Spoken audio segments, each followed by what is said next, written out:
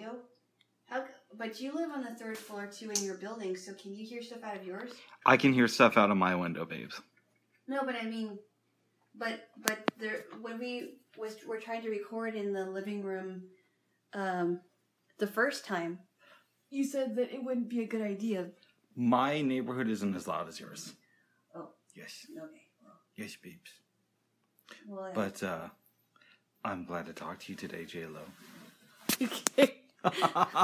Okay. Whatever that means. We just ate breakfast. Yeah, well, actually, it was leftovers from last night because it was delicious. What did we do? We made, again, for the second week in a row, the cheesy broccoli and rice casserole / bake. What did you say? This will not become a trend, but yes. We only did that because we thought about putting something else in the mix. Roma tomato chopped up. We put a Roma tomato chopped up and 2 potatoes. It was really good, too. But we did the potatoes last week as well. Yes, we did. So that's not new. That isn't new, but we wanted to try that again, and we thought it was so good last time. We had to do it again.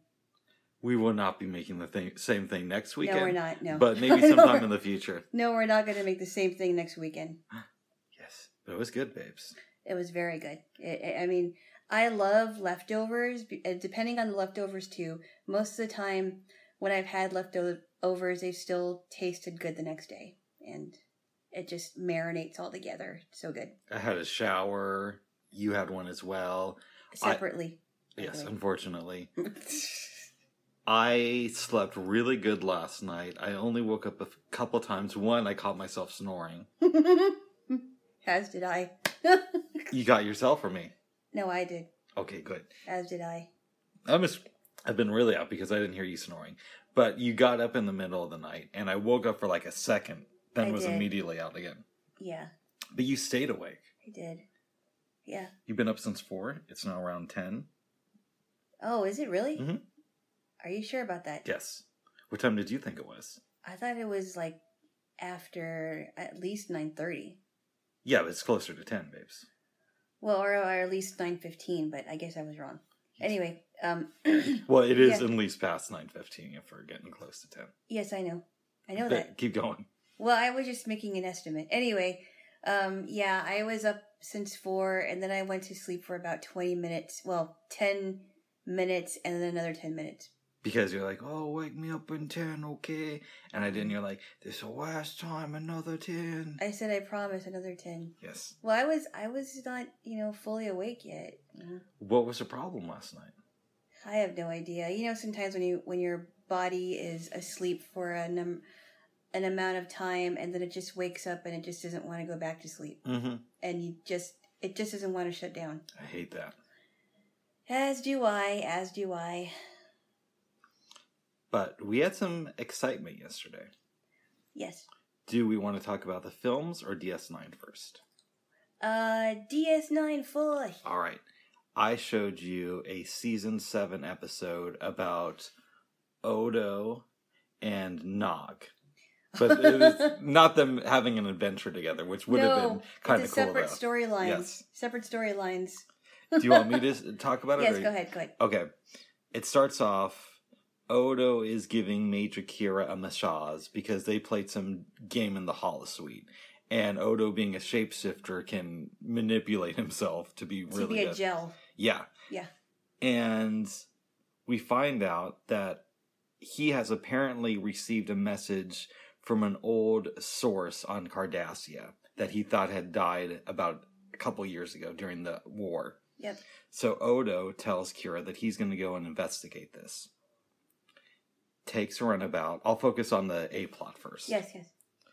Goes to the agreed location and finds out that it's Weiyun 6. Yeah. Vortas, when they die, they can regenerate. Yes.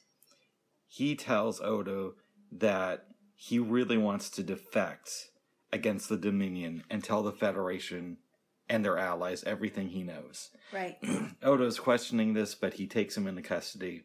And he still thinks he's a god because Yeah, there's this great scene where Wayun 6 is just looking at Odo for like 10 hours straight. It's hard being in the presence of a god. Like, well, you were looking at me for 10 hours. And Odo's thinking to himself that he's really just a deputy and not a god. Right. Meanwhile, Wayun 7, the one who was created after Wayun 6, contacts the runabout along with Damar, saying, hey, hand him over to us, and we'll let you on your way. Odo says, he's my prisoner, I can't do that. Yes. Wayun 7 and Damar then have an interesting interaction where they talk about, well, Odo doesn't consider himself a god. Yeah. If we kept this from the Founders, maybe we could attack him. And should I chime in about... Tell me. There Wayun 6... I think it was Wayun 6 and Odo were noticing that the Founders were not looking very well. The Founder ladies. You were close. Yes. Wayun 6 notices it. And one of the reasons he wants to defect is because he knows that the Founders are dying. There's some disease. Yeah. And he's pretty sure that Odo doesn't have it. So he lets him know that pretty soon you're going to be the only Founder left. Right. Which is kind of why I wanted to defect, to let you know. Because somebody has to take over for them when they die. Right. And it pretty much has to be you. Uh-huh. Wayun 7 and Damar notice the same thing when the Founder lady comes in and asks them what they're up to. Right, and she looks very wrinkled. Yeah, for a few seconds, and then she gets her shape back. Yeah. They send ships. Odo and Wayun 6 successfully avoid the attack, but then to save his life, Wayun 6 activates a chip that he has implanted to kill himself. Mm-hmm. And as he's dying, he says, the only thing I want from you is a blessing. Yeah. Which is conflicting for Odo. Mm-hmm. But he agrees to give it to him. Right. That's the A plot. The B plot, I'm so glad they didn't make this into a whole episode, but it works good. It was so funny. Yeah, it works. Captain Sisko is going, I think, to Bajor for a couple of days. Yeah, yep. And he tells O'Brien, listen, we need to get the gravity working on the ship right, so... Yeah, it's the, I forgot what it's called. Yeah, it's some part. Yeah. So you gotta fix this, bro, while I'm gone. Yeah. He leaves. Nog says, hey, Chief, let me do some finagling on your behalf and see if I can help you get this part a little bit early. So he does so, and he tells the Chief later on, I'm having some trouble. I need your authorization code so I can, make order changes on your commands. On your behalf, yes. O'Brien reluctantly agrees. Colonel Kira gets really pissed off because he sees that the captain's desk is missing. Well, there's more stuff missing, too. There is, but it started with that. The desk, yeah. It's like, why? Like, I want the captain's desk back here. Now. He talks to Nog, who says, there's somebody out there who takes pictures behind famous captains' desks. And because of the war, he's having trouble doing this, so... I lent him the desk. He's going to give us this part that we don't need, but we can trade it with this person for another part we don't need, but we can trade it with that person for the part that we need. The part we need. Yes. Yes. Somehow, Martok gets involved because Nog has to take his blood wine. And he's missing 8 cases of blood wine. No. What? 16 cases that his wife sent him. 16 cases of blood wine that his wife sent him. Yes. I thought it was 8 cases. No, it was 16. That's a lot of cases. I believe it's 16. Anyways. Okay. Nog also takes a runabout away from the station. So now O'Brien's feeling screwed because Sisko's coming back in hours. There's no sign of Nog. Yes. Martok is unsatisfied. Right. Sisko's going to be pissed. Major Kira isn't exactly feeling O'Brien at this time. No, she's really upset, and O'Brien's trying to figure out what's going on. This is a different Kira than the one who almost got with O'Brien earlier. Yeah. Well, that's another story. That's another story. And we've talked about it before. Yes. I still think it would have been interesting if that would have happened, but It's not going to happen. no, not now. In any event, it's a day that Cisco's supposed to come back. O'Brien comes to ops, walks into the captain's office, thinking that he's going to be scalded severely, maybe kicked out of the fleet, and the desk is back. Nog is there. Cisco says that the Ferengi explained what happened. They're all cool, and says to the chief, when do you think the ship will be ready to take out? And he says, I could have it ready in 8 hours. The emissary says, we're taking it out in 2. Did he explain? So did explain how Nog got everything back? 'Cause I don't exactly know, but but I'm almost done with the explanation. Okay. After they leave the office, Martok comes to the bridge and gives O'Brien a bottle of blood wine, saying, this is better than the vintage my wife got me. Yeah. Which was great, and that's pretty much the end of the plot. There's a lot to say about this episode. Should we start on the A or B plot? Let's start on the A plot because it's the most serious part of it, I think. What thoughts do you have immediately? I thought that Weiyun 6 was always kind of creepy because he worships the ground that Odo walks on because he's a shapeshifter and he believes that he's a founder, therefore believes that he's a god. That's a little bit weird. What do you think, sorry to interrupt you, yes. of the exchange that Odo and Weiyun 6 have in the shuttlecraft, where Odo basically asks, did it ever occur to you that the only reason you believe we are gods is because you are designed that way? And Weiyun responds with, well, of course. What's the use in being a god unless you have somebody to worship you? Ah, that's interesting. That's an interesting statement. I'm not sure what to make of that one. Does that say anything about Christianity? Or religion in general? Well, that is a really good question that I never thought of yet. I can't answer that right now.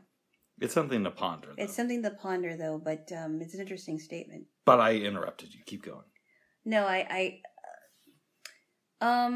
then the fact that Weiyun 6 admitted that he was dying.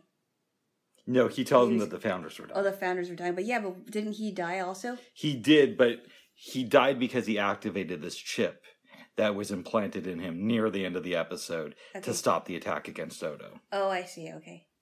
If it wasn't for that, he wasn't going to die. Right then. Okay, because he said he saved his life. Mm-hmm. Yeah. It's interesting. I mean, I think Weiyun's a sniveling character, but the way that he thinks about Odo is very interesting. This leads into a much deeper discussion. A theory that is put forth in this episode is that there was something defective about Weiyun 6 because he went against the Dominion. I would actually make the argument that there's something wrong with Weiyun 7.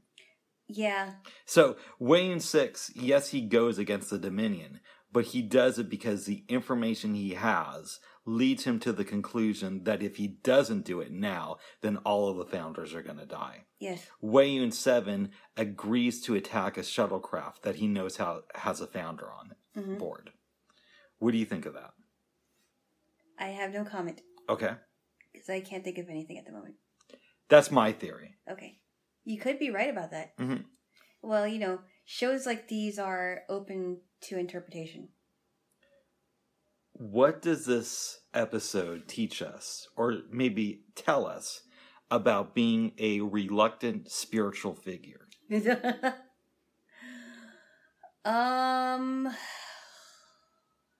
Well, what do you think first?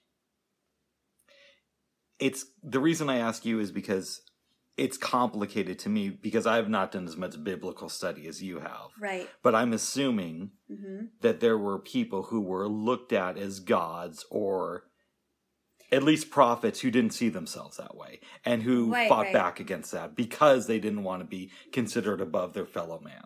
Not necessarily. Okay. Here's how I think about this. If you're comparing it to biblical stuff, Okay? And it doesn't have to be Jesus. It could be like Moses. Well, I'm going to explain that. All right. I was just trying to give you some more context, but keep going. I was going to explain it in context. Go ahead.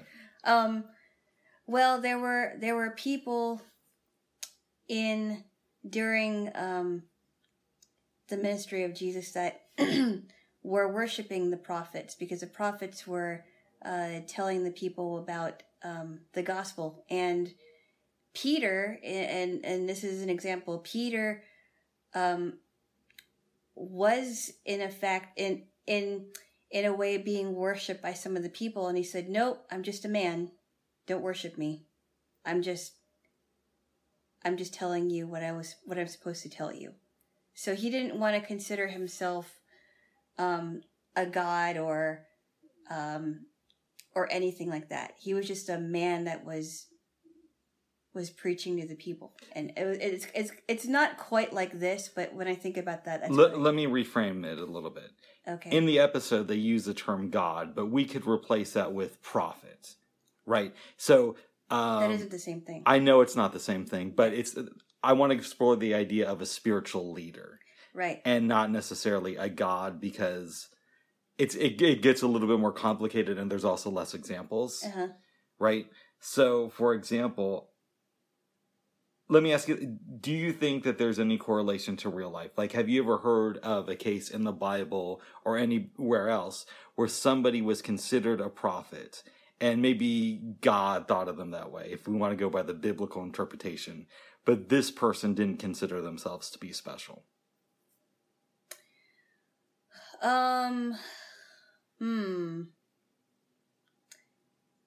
Let me think about that. Well, that was one of the examples that I could think of.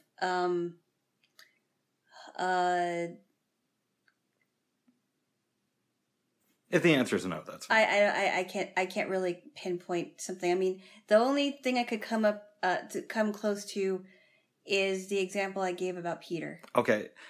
I guess let me ask you a similar question. How do you like the way that Odo responded to Weiyun 6? Yes, I do. What would you do in the same situation he was in? Not exactly, because we're not on Star Trek and you can't change shapes. But let's say somebody thought of you as a god and was dying, then asked for your blessing. I would be very reluctant to do that, just because I wouldn't have thought of myself as a quote unquote god. Do you agree with Odo's decision? Because he gives him the blessing, but beforehand he says, "I'm really not a god." But Weiyun 6 believes this, and Odo isn't going to change his mind. Well, I guess it seemed like Odo was kind of stuck between a rock and a hard place. I mean, after all, Weiyun 6 did save his life.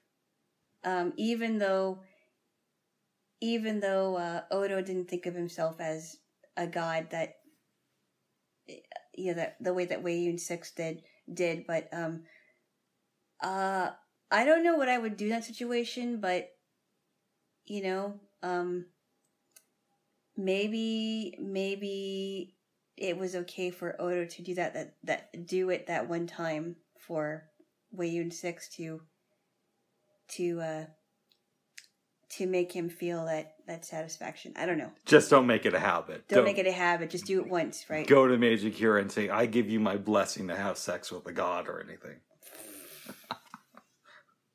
Weirdo. I know. You are. You are. Oh, what ifs?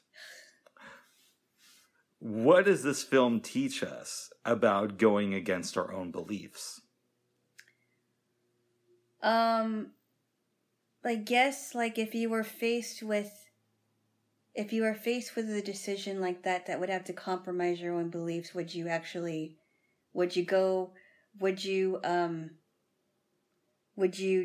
it? Would you make a decision that was against it, or would you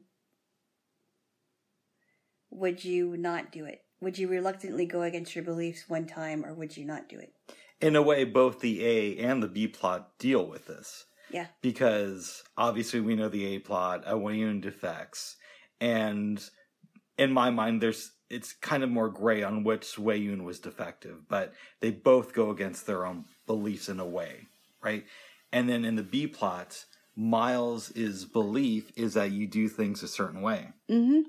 You want to get some blanket. Okay, And he lets Nog question that. Now, in Miles' case, it turns out a little bit better, I would argue. It turns out way better Yes. than it could have. Because he had no idea what Nog was going to do or how he was going to get the stuff. And we don't know where he went to on the runabout. I kind of like that they leave it vague. I thought it was really funny, though. Yeah. Because I thought, oh, is that Nog being mischievous again? It was really funny.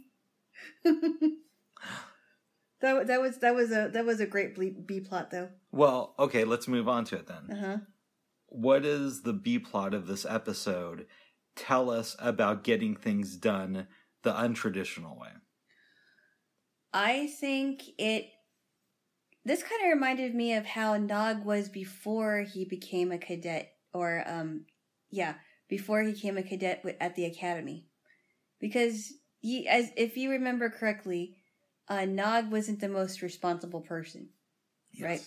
I would and agree. Sisko really wanted to make sure that he was going to do what he was told to do, and that's why in that one episode, he gave Nog a few tasks to do. I think that was Heart of Stone. Also an Odo heavy episode. Yes. Anyway, but even if he was untraditional, he has proven already that he does get things done, and he will get things done, but to the beat of his own drum. He just, won't do it the way that O'Brien wants him to do it. But he'll do it. Yes. He will be reliable. I'm wondering what this episode also tells us about bureaucracy. How do you mean?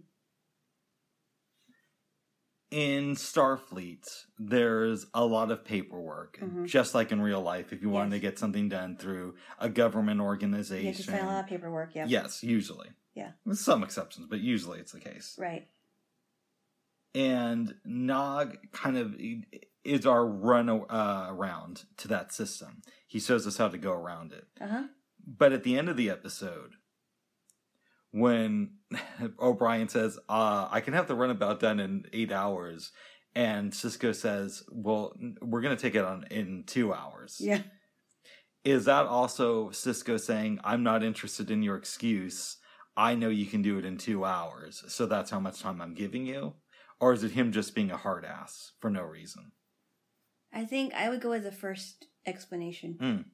Maybe he's saying, I know you can get it done in 2 hours, and I'm not going to waste any time.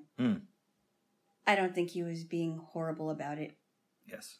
Because, Sisko is, Sisko is the captain, and he's going to run the ship the way that he's going to run the ship. And I think that's what he was doing to keep O'Brien in check there. Did you like this episode? I did. I'm glad. I did. Yes. More than baseball. No, I'd rather play it than watch it. Interesting. Beeper baseball is fun, by the way. I've never played it, but I do have a friend who's really, really into it. It is really fun. I played it in camp. It's either called Beeper Ball, Beep Baseball, Beeper Baseball. It's a lot of fun. And I did it in school, too. That's good, babes. Yes. Well, I feel that we've covered this episode pretty well, unless there's anything else you want to add. No. Okay. No. And I took a nap afterwards. Yes. That's all I did. Like a 2.5 hour one. I really needed it, apparently. You're going to need one today, it sounds like. Maybe. Who knows? Yes. Who knows? Yes. J-Lo. Yes. We watched 2 films last night. Oh my goodness, they were so funny. I want to clarify something. Yes. I believe it was yesterday or the day before I said that Carl Reiner directed The Lonely Guy. Yeah. I thought that was the case, but this morning I was doing some research on Wikipedia. It turns out that I think it's Arthur Hiller directed it. Oh. So I did get that wrong, and I just wanted to retract my previous statement about the film. Okay. Yes. If anyone wants to look on Wikipedia, then they can. Do it. See if I got the name wrong again this time. Even though The Lonely Guy came out first, that is not the order that we watched these movies in. No, we watched one, The House Sitter, that came out in 1992. which for some reason I did not know about it. This was a film that my mom took me to see that summer, and we both really thought it was funny. Oh, it was so funny. It became a film that I watched a lot as a kid. So funny from beginning to end. Do you want me to give the description? I think I'll do that. You let me go. Okay. I'll give a brief overview because I want people to see it. Basically, You say my overviews are long-winded? No, go I'm ahead. not saying that at all. Go ahead, babes. I mean, if you want to chime in, go ahead. I'm just, I'm just having fun, J-Lo. Go ahead. All right, tell me the story of House Sitter. So, if I am correct, it starts off with Steve Martin's character Newton Davis showing this woman named Becky this house that he bought. Incorrect. What he built and designed, right? Yes. Well, I was going to go there. You said bought. You said bought. Yes, I know. That's very different than built and designed. Quiet. Okay. I was going to correct myself. Do it. Okay. So anyway, he blindfolds her, drives her to the house. She is unblind. She is takes off her blindfold, and he says, he shows her the house, and she's like, you got this house? Like, I built it and designed it. And he says, marry me, Becky. I've been in love with you since the 9th grade. Marry me. And she's like, will you marry me? And she's like, no. So meanwhile, he's feeling very brokenhearted. Is this when he goes to that restaurant? Fast forward 3 months. Yes. And his architectural firm is celebrating the completion of a new building by having a big party at a restaurant. So they have a big party at the restaurant. That's when we meet Jessica. No, Gwen. Gwen. Okay, keep going. We haven't gotten to Jessica yet. We meet Gwen, Goldie Hawn, who says that she is she talks with a Hungarian accent, and it's implied that she's Hungarian. Chime in, please, if you would. Everybody is sort of enjoying themselves. Some of Davis's friends say he needs to get laid. He makes a fool of himself in front of the boss. The restaurant clears out. Davis is still there drawing a picture of the house, and he's kind of condescending to Gwen, saying, Gwen, where should we go to going out? He tells her about the house. And he finds out also that she speaks English. Right. But before he discovers that, he's explaining about the house. He steps outside. Then he looks over and he sees Gwen talking to somebody in English. He goes over to her. They start to conversate. He says, why don't we walk to your place? She explains that it's really close, but they walk for a while. They walk for a while and then get back to where they... Yes, back where they started, because she lives above the restaurant. So anyway, they go to her apartment.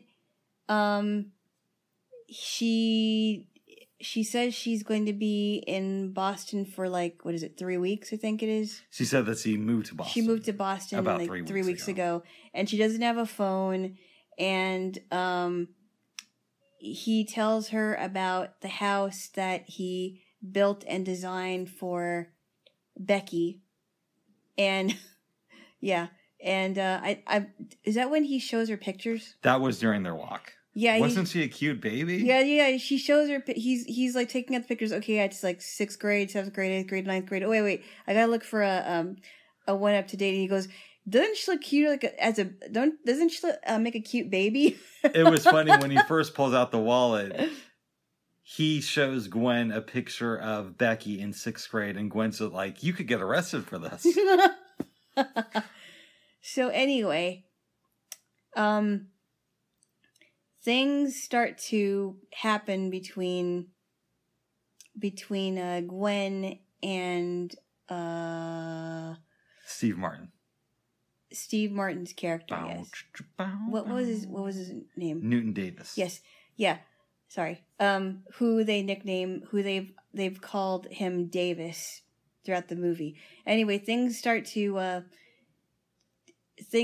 happen between them. They spend the night together.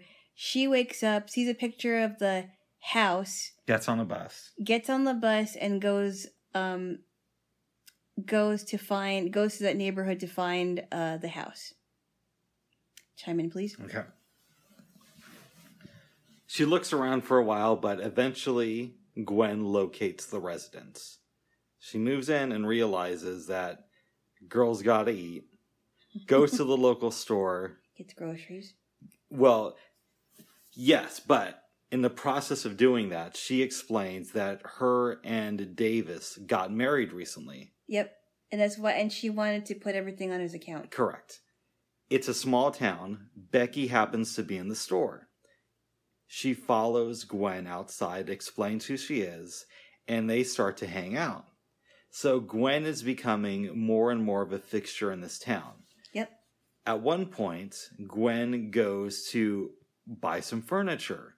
She's sitting down in this chair, and some guy comes up to her. They're talking for a while, and she says, okay, move it to this house. The guy responds with, isn't that the Davis residence? She says, yes, I'm his wife. He says, I'm his father. Gwen becomes kind of close to Steve Martin's parents. Yes. Around this point, Davis is thinking about selling the residence because he's not really living in there. And not knowing what happened in between that time. Right. Because Davis and his parents had a falling out due to him building the house prematurely. Yep. Steve Martin drives to the house expecting to sell it. Walks in, sees that it's fully furnished, and that Gwen's there. Yep. They have a bit of a dispute, obviously. Then Becky comes over.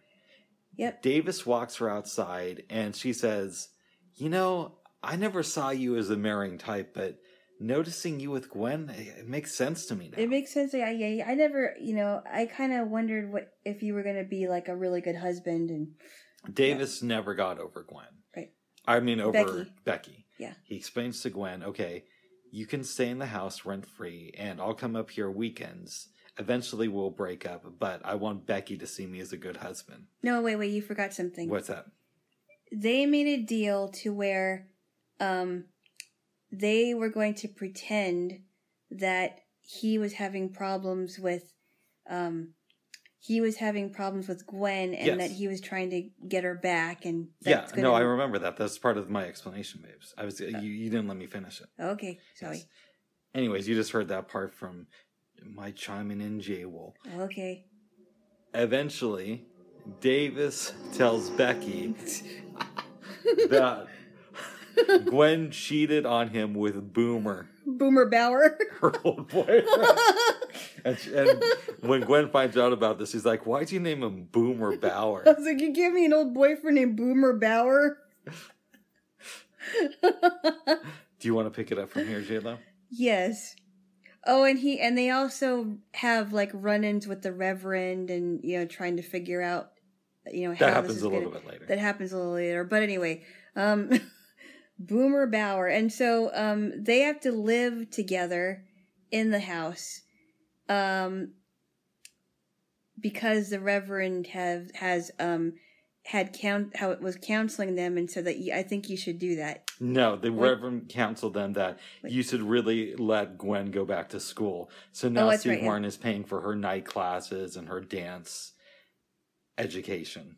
Yeah, that's right. Yeah, it's really funny. Yes. And I like that one scene where he's saying, yeah, and this thing, I think you should wear something different. Because she was looking too hot for Davis. Right. And he didn't want to get attracted. And she's like, yeah, no, don't wear that. You look incredible in that one. Wear something else. What about this? And he's showing her, he's showing her his clothes. Like, her clothes. No, he's showing her his clothes. Like, do you think I would look better in this? No, he doesn't do that. Oh, he doesn't? No. Oh, I thought he did. No, he didn't. Okay. It was really funny. Okay. Eventually, the parents suggest that they have a reception, something nice to celebrate their marriage. Yep. Yeah. There's some disagreement. They eventually come around to it. Then we go to Davis's work, because he still lives in Boston during the week. Yep. And he's about to go in and show his boss these designs.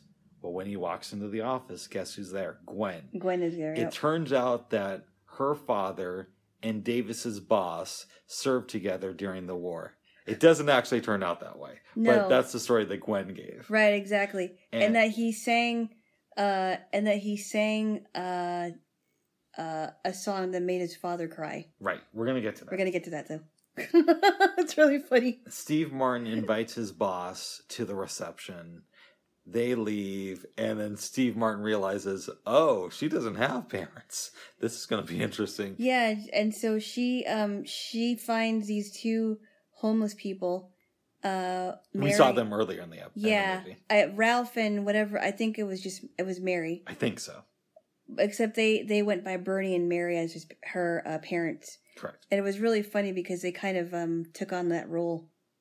That was awesome. That was really funny. We get to the reception. I don't want to ruin everything, but eventually the boss asks Steve Martin to sing the song to Steve Martin's dad. Mm-hmm. Gwen has a blowout, and Steve Martin thinks that it's fake. He goes up to her and he's like, "This is brilliant. I'm going to get everything I want." And Gwen looks at him and says, "I really want this marriage to work. I mean, I know there was a whole thing with Boomer, but I think we can really get past that." Yeah, I think we should. Yeah, and then he kind of starts making things up like, "Yeah, remember when?" What happens is, yes, she ends up running away. Becky comes out and says, "Was any of that stuff true?" And he says, "It was all true." Yeah, it was all true. He goes to the bus station because Davis has realized that he wants Gwen in his life. Yep. They're talking. Then she starts to go on the train. Then he stops the doors from closing and tells this made-up story about, remember the time I had myself sent to you on Valentine's Day and on your birthday. On your birthday, and it went to the wrong apartment, and this woman called me a gift wrap pervert or something. They build a house for her parents, go into the house, and that's the end of the movie. Yeah, there's more details in there, but we want you guys to watch it. Yes. It's very funny. Are we correct in calling Jessica Gwen? Well, okay, Jessica was her real name, apparently. We're assuming. Yes. She just said it was, but we're assuming it is. Yes. Right. I love this movie. This is such a fun movie. This is such a funny movie. This was a film I watched a lot. Could you see how I may have been influenced by this movie? Oh, absolutely. You got a very strange sense of humor, but I get why you believe this movie is super funny, and it is. So you were not surprised that I enjoyed something like this? I am not surprised one bit. Nice. What do you think? Well, how do I want to phrase this? Frank Oz has directed Steve Martin in 3 movies: Dirty Rotten Scoundrels, House Sitter, and Bowfinger. Okay. Now, I know that you haven't seen Bowfinger yet. No. Eventually, we will get to it. Yep. As long as time keeps going by and, nothing too crazy happens. What do you think Steve Martin and Frank Oz teach us about the truth throughout their collaborations? Or at least the 2 that you've seen so far. Wow. They really play with the truth a lot, don't they? Yes. A lot. The truth just stretches and stretches until it can't stretch anymore. Or they try to make it stretch longer. It's just really funny how it is, though. Do you think that they are trying to tell us the truth is not important? No. What do you think they're trying to tell us? I think they're trying to tell us that the more you lie, the lies get bigger and bigger and bigger until you don't know what the truth is. But let's look at this kind of in a different way. Okay. Freddie, Steve Martin's character from Dirty Rotten Scoundrels. Yes. It seems like he gets what he wants at the end. He gets to stay in Europe. He can still learn from Michael Caine and maybe go out on his own one day. And who knows what's going to happen between him and Janet. Mm-hmm. That's kind of left ambiguous. Yeah. In this movie, Newton Davis doesn't get what he initially wants. He doesn't end up with Becky. Which I really wanted him to end up with Becky. I actually did too. I wanted them to be together. Right. There's a few flaws in this movie, but... Not very many. Not very many, but eventually he finds the person that he thinks is best suited for him. Uh-huh. So, in both cases, you have Steve Martin in Frank Oz films playing somebody who is stretching the truth, to put it kindly, and yet they get what they want. Right. In both movies. In both movies, yeah. What do you think that is supposed to mean? What are we supposed to glean from that as the audience? I still go with my first theory that you can lie and lie and lie. And, you know, I know stretching the truth is putting it kindly, but you're basically lying and making one little lie into a bigger lie. And the more the lies come, the bigger they get, and you can almost believe that that's true. But it's not. But it isn't true. Yeah. Do you think that Davis and Gwen end up happy for the long term? Or are they divorced now with a couple kids? Or did they even make it to the altar? I don't think they make it to the altar, honestly. Mm. Because of all the lies that she told, and, you know, I mean, I know that he's kind of hilariously fell into that trap, but I don't think that they make it. Where do you think Davis is now? Maybe he realizes that Becky was really the one for him and goes for her instead. Does he confess all of this to Becky, or does he keep it somewhat of a secret? Maybe he waits years later and confesses it to her. Maybe not right away. Do you think they're happy now? I would hope so. Who knows? We'll never know. Unless there's a sequel. There's not, unfortunately. There is not a sequel. I would love to see a sequel to this movie. Really? I would want to know where these characters are now. Right. But something tells me if you were to do it honestly, it would be more of a drama than a comedy. Ah. Does this film teach us anything about corporate America? Corporate America? Yes. What do you mean? Okay. Near the beginning, during the party for the new building that his company just finished, Davis goes up to his boss and explains that, the building is great, but it's a little bit boring. Right. Shouldn't we be innovating? And his boss kind of brushes him off. When Gwen comes and spreads the lie of their marriage, the boss gets excited.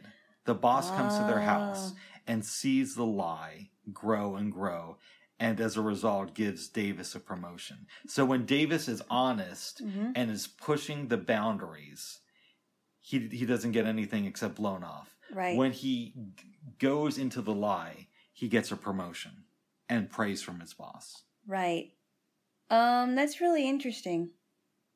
That's real. I don't know what to say about that. What do you think about it? I think it teaches us that if you're going to be part of the system, you have to sacrifice the truth on occasion. Yeah, well, in some cases, yes. I mean, I think in a lot of cases. You can be part of the system and an innovator, great at your job, tell the truth, and you'll make it maybe a little bit of the way. If you're great, you can go mid-level. But if you lie and you're great, you can go all the way. Yeah, I suppose. I think that's what this film teaches us. Okay. Not that it should be condoned, though. But this is the way reality is. Reality is aided by lies. It's sort of this cool contradiction in the movie. I don't know. You wouldn't see it that way. No. What does this film tell us about dealing with grief? With grief? Yes. Let me rephrase the question. Okay. What does Gwen tell us about dealing with grief? It sounds like she hasn't gotten to the point where she has dealt with any of her issues. We don't know much about her parents. We know that she was in an orphanage in Toledo. Right. We also kind of find out about, she says or claims that she was married before. Her friend backs her up. There's a scene where Steve Martin goes back to the Hungarian restaurant. Yeah. I don't want to give it too much away, but somebody who knew Gwen from the orphanage says that she was married to this. She was in a foster home. But that she did get married at 16 and thought that this guy was her knight in shining armor. Right, and right, it didn't right, work out. Right. Yeah. Right. So she had a pretty rough childhood. But she hasn't. But the way that she deals with her problems, that she lies and makes up stories Because she can't handle the because truth. she can't handle the truth. Yeah, and she can't face it. Is Gwen still alive today? Maybe she's alive, but she's hanging by a thread. Does she regret what happened with Davis? Or is she so closed off that she can't even deal with it? I don't think so. I think she's so closed off that she can't even deal with it. Because she hasn't been able to deal with anything else. What do Gwen's parents teach us about love? Sorry, Davis's parents. Well, this is what... I fucked up there. Right. And the word is messed. Anyway. Better than fucking... Oh, hey, you knocked it on my head, babes. That's enough. What? All right, let me continue. All right, go ahead. So it seemed like his father, okay, and I'm thinking about both parents, George and Edna, I think their names were. I think so. It seems like Edna really wanted to, she genuinely wanted to be closer to, what's his name? To Newton. Like she seemed like a nice. Both of them did. And yeah, they seemed like nice parents. But it seemed like his father was like, well, you better get your act together. Because I'm not going to put up with it anymore. Whatever. And they also got closer to Gwen, or the fake Gwen. There's a scene in the film where Goldie Hawn has stormed off from the reception, and George, along with Edna, try to get the parents to reason with her because they don't know that they're just homeless people. Right, exactly. The fake parents of Gwen blow up and leave the scene. Yeah. George stays behind and just tells Gwen that whatever it is, we love you. Uh-huh. Keep in mind, George hasn't really known her for that long. No, but they've grown quite attached to her in that short time. Yep. And she's like, "What?" He's like, "Whatever it is, we love you." How did that make you feel? I thought that was, it said a lot about George, and how he felt. Even though he wasn't happy with Newton's mistakes, and also that he supposedly got married to someone that they didn't even know about. He was willing to learn to accept her. What does Becky teach us about looking at a situation in a new way? I just think it was really interesting because you could look at it and say, well, because now he has this house and it looks like he's got it all together, and he's married, that she would be, that probably is making her jealous, and it probably has. Maybe before this all happened, she thought that Davis was really going nowhere in his life. Is there any lessons you can learn from Becky? Don't judge a book by its cover, I guess. I don't know. And that some guys carry torches for girls even as far back as the 9th grade. Yeah, but it wasn't as far back because they were presuming dating up until 3 months ago. Dating? Yeah, because he did propose to her at the beginning of the movie. Oh, right. I mean, I'm assuming that they just weren't friends and then one day he proposes to her. I guess. Yeah. That's true. Well, you know what I mean. I mean, he still never really got over it. Her. Well, then what does this film teach us about living in the past? Because we have Gwen, who is avoiding her past, and we have Davis, who is stuck in his. Yeah. Well, that's interesting because there's a contrast there. You know how some people say you you got to put your past behind you. And it's like, it's, the past is the past, and then you have to look forward. But some people have a lot of regrets in their past, and they can't deal with it. I think it says a lot about regret. It's this weird duality. It is. Because Davis needs to put the past behind him, but Gwen has to look at the past before she can move on past it. Yeah. And she hasn't dealt with his past, and he won't let go of his. Right. She hasn't dealt with her past. And he won't let go of his past. Yes. But some people are just stuck in the past, and they can't go forward. Mm. Yeah. They can't move on. We already know, I think this is a classic movie. So funny. That I'm shocked that more people don't discuss today. Huh. Because you never heard about it before dating I don't me. think I have. No. And I've seen a few Goldie Hawn movies. And Steve Martin movies, of course. But I did not remember this one. Unfortunately, they did collaborate again in the film The Out of Towners, which is not that good. It's a remake of an old Jack Lemmon movie.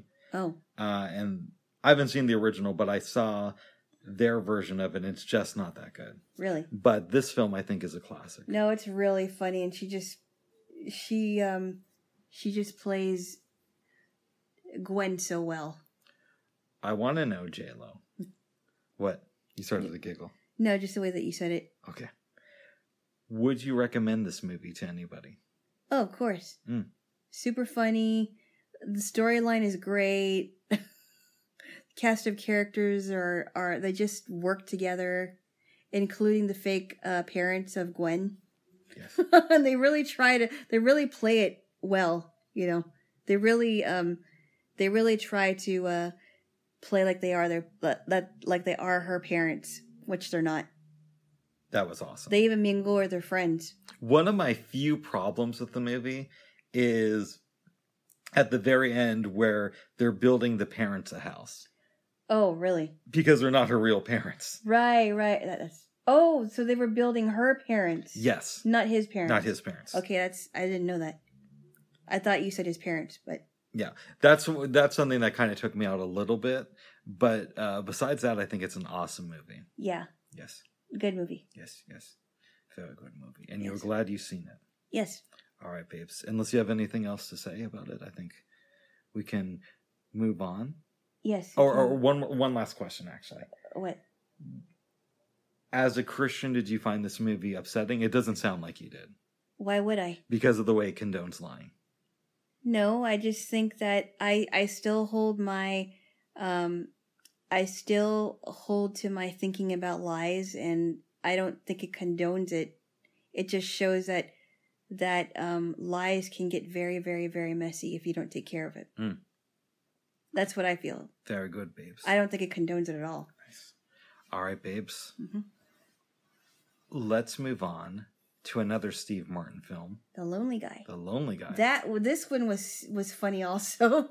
Yeah, this is another underrated film. Oh my goodness! But it's a lot more dated, though. That's the only very thing. Dated. Yes, it's very and yeah, it is very dated. Absolutely. Do you want to give a brief overview, or would you like me to? Well, I'll just give you I'll give the premise of it. Basically, Steve Martin's character, named Larry Hubbard, is considered, quote, a lonely guy. He's had some really horrible luck with women. The first woman he and he works at this card shop, right? He writes greeting cards. Pretty sad. He writes greeting cards. He moves in with this attractive ballet dancer named Danielle.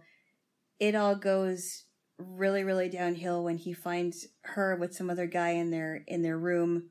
And she says to him, he's moving in tonight, and Steve Martin's just like, there's barely enough room for the two of us. Right, exactly. And it's like, let's see, what should I... And she's like, what are you doing here? That's what he says. And it just took him forever to get angry. And she's like, oh, by the way, Larry, could you throw out the garbage? Which kind of seems like maybe she's a messy person. I don't know, but very inconsiderate of his feelings. He has nowhere to go. He has to find another job. And in this place where he's living, everybody knows who the lonely guys are. There's even a lonely guy store. But he is in search of a girl to be with, a long-term relationship. Go on, please. Before we get to the woman of his dreams, I also want to say, even though I think he's probably a horrible person, Charles Grodin plays his friend in this movie. Why would you think he's a horrible person? Because I saw a CNBC talk show a lot, and he does seem like one of these people who gets upset over everything. Oh, I see. And probably has a big ego. But he is good in this movie. Okay. As Larry's friend, Warren, who is also a lonely guy. Yes. But he gets somebody at the end. In any event, Larry tries all these different things. One day, him and Warren go shopping for ferns, and they call them guys. Hey, my guy should hang out with your guy someday. They go to the lonely guy store to get it. I'm not sure if that's where they or maybe they don't. I don't know. Some store. Larry also experiments with these different dogs. Cardboard cutouts. No, that's Warren. Oh, I'm sorry. What happens is Warren invites Larry to his place for a party. He goes over there and sees that Warren has all these cardboard cutouts of celebrities. Yep. The cops come over, and it comes out that one of the cops is a lonely cop who wants a Gene Hackman cutout. and Warren suggests that they have them at the lonely guy store. He says that that's where he got his. And that you can get the Gene Hackman one, but you got to reserve it a week in advance. Larry also tries fake sweat that is taken from athletes right after a game. Okay, I forgot that scene. Yes. Okay. He goes into this diner, meets this lady. She gives him the number, but he wipes his face with the napkin. Yeah. Tries to determine what it is, can't. He thinks her name is Lois or Doris or whatever. Right. He goes to a restaurant and tells everybody that he's a critic, so they won't look at him weird for being alone. He finds out the girl's name is Irish. Iris, not Irish. And she's Irish. We don't know that. No. I cannot confirm or deny that. Okay. She is there with one of her ex-husbands. Iris wrote the number down on the bill, but because he's a food critic, the manager burns the bill right in front of him. Yes. But luckily, Warren is feeling so sad that he's thinking of killing himself. Mm-hmm. So Steve Martin has to rush down to save him. He's on a train. Iris is waiting for one. He spray paints where he's going. Mm-hmm. Her and him hook up. They save Warren, go home. She runs out on him. Yep. He's having trouble figuring out life. He wants to write a book, but it's not coming together. Yep. Then one day, Larry decides to write the book about becoming the lonely guy. Yep. And it is a huge seller. And everybody is wanting to interview him, and all these girls are coming on to him. Lonnie Anderson. Very topical is there. reference. Yes. Eventually, he throws this party, and Iris comes over. A few things happen. She eventually ends up hooking up with his friend Jack. They get married. But then at the end of the movie, Larry goes to kill himself. And Iris also jumped from the bridge, but she falls into his hands. His arms. They walk off with Warren, who is now dating Dr. Joyce Brothers. An unlikely pair. The end of the movie. That's the end of the movie. It was very funny. Good movie. I mean, you have to very much suspend disbelief with this film. Mm-hmm. But I enjoy it. I want to get your thoughts on it. I thought it was really funny. Mm-hmm. I just thought that, the whole emphasis is about lonely guys in general. And how you can smell them from a mile away. You know what kind of things they shop for. You know what kind of things that they do in their spare time to keep them, sane. I think a lot of that comes from the book because Okay. if you read the book, which I can get through, a lot of it is different lists. Like, these are things lonely guys should cook. These are places lonely guys should go. These are types of plants lonely guys should buy. Oh, I see. Okay. Yeah. Okay. But I thought that was funny how they put that in there in the movie. I want to know what Warren teaches us about lacking confidence. Wow. He's an interesting guy. I think he's a pretty helpful friend to Larry, but he's got his own things to deal with, and he's just not confident. He can't talk to women. There's a great scene in the party sequence where everybody's having a good time, really enjoying themselves. And Larry checks up on Warren, who I think is in Larry's bedroom, either watching Star Wars or playing a video game. Yeah. I always get a little bit sad during that scene because it's like there's this huge party that Warren could be a part of, and yet he's just staying in a room. He doesn't want anything. He doesn't want to do. Yeah, I know. He's like, he doesn't want to mingle with the people. So is Warren's loneliness his fault or the fault of society? Maybe it is his fault. Do you think that he's clinically depressed? It's possible. Very possible. I don't know, but it's possible that he is. What does Iris teach us about commitment issues? Oh, yeah. She's got major commitment issues. Like, it seemed to me like she never had, like, a real serious relationship. She's been married by the end of this movie 7 times. And she's only 30. Yeah, it's like, you've been married 6 times. And then she gets hitched with Jack near the end of the film. Right. Because she's in love with Larry. Because she's like, yeah, she married him because she loves me. So it's kind of, I mean, her perception of how relationships is very, very warped because of her issues with men, her commitment issues, and how to keep a relationship together. It's very warped. Do you think that her and Larry last?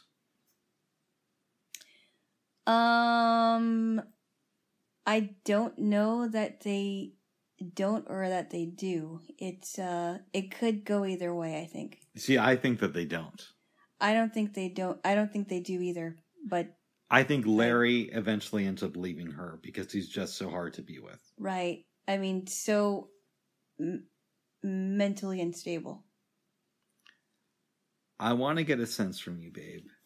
Is Larry still a successful writer, or is the Lonely Guy book his only success in the writing field? I'd like to think that he becomes more successful. I think that he could write a memoir. Yeah.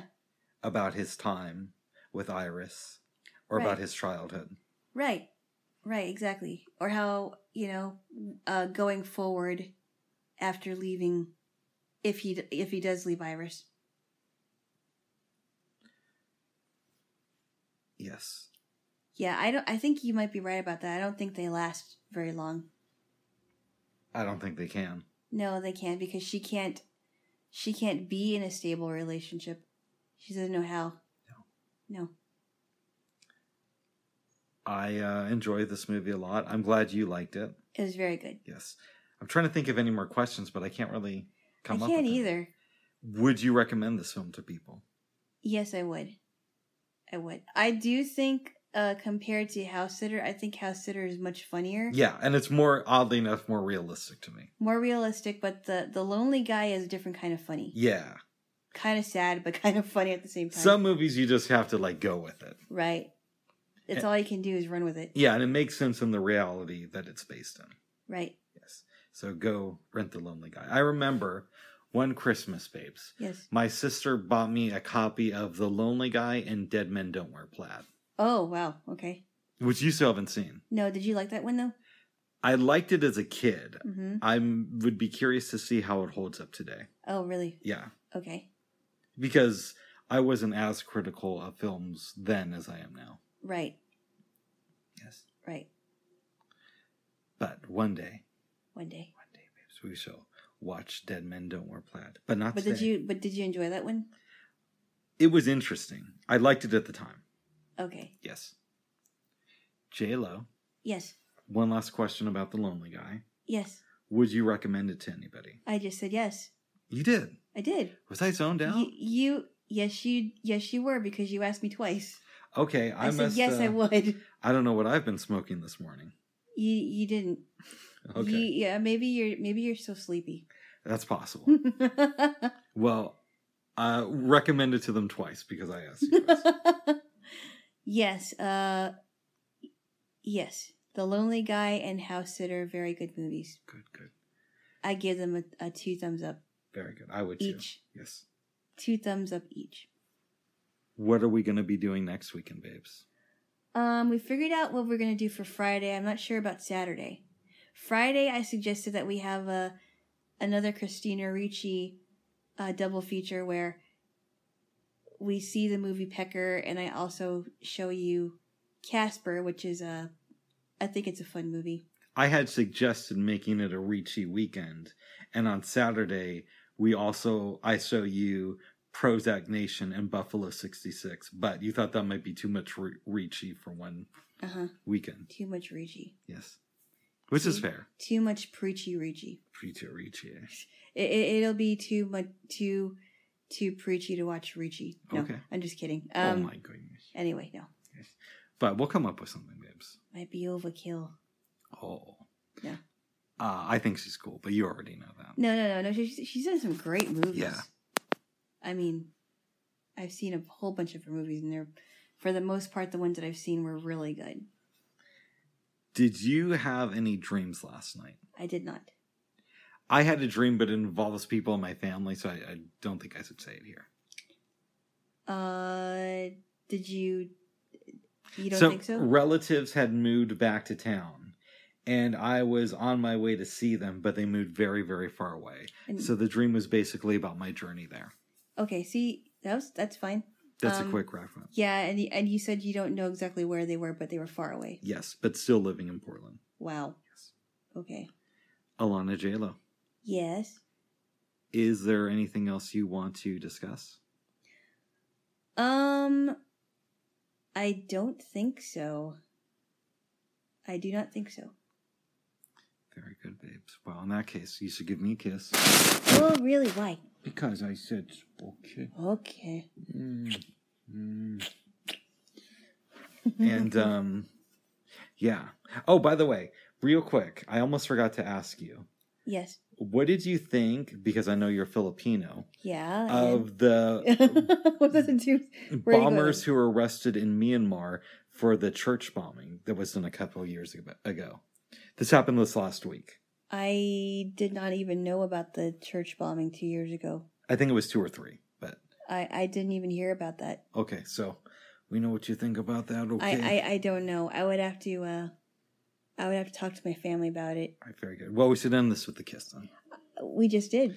I don't remember that. Oh my goodness. Would you recommend the little guy? Oh. I'm going to kiss. All right, J-Lo. All right. Till next time. Till next time. Bye-bye. Bye-bye.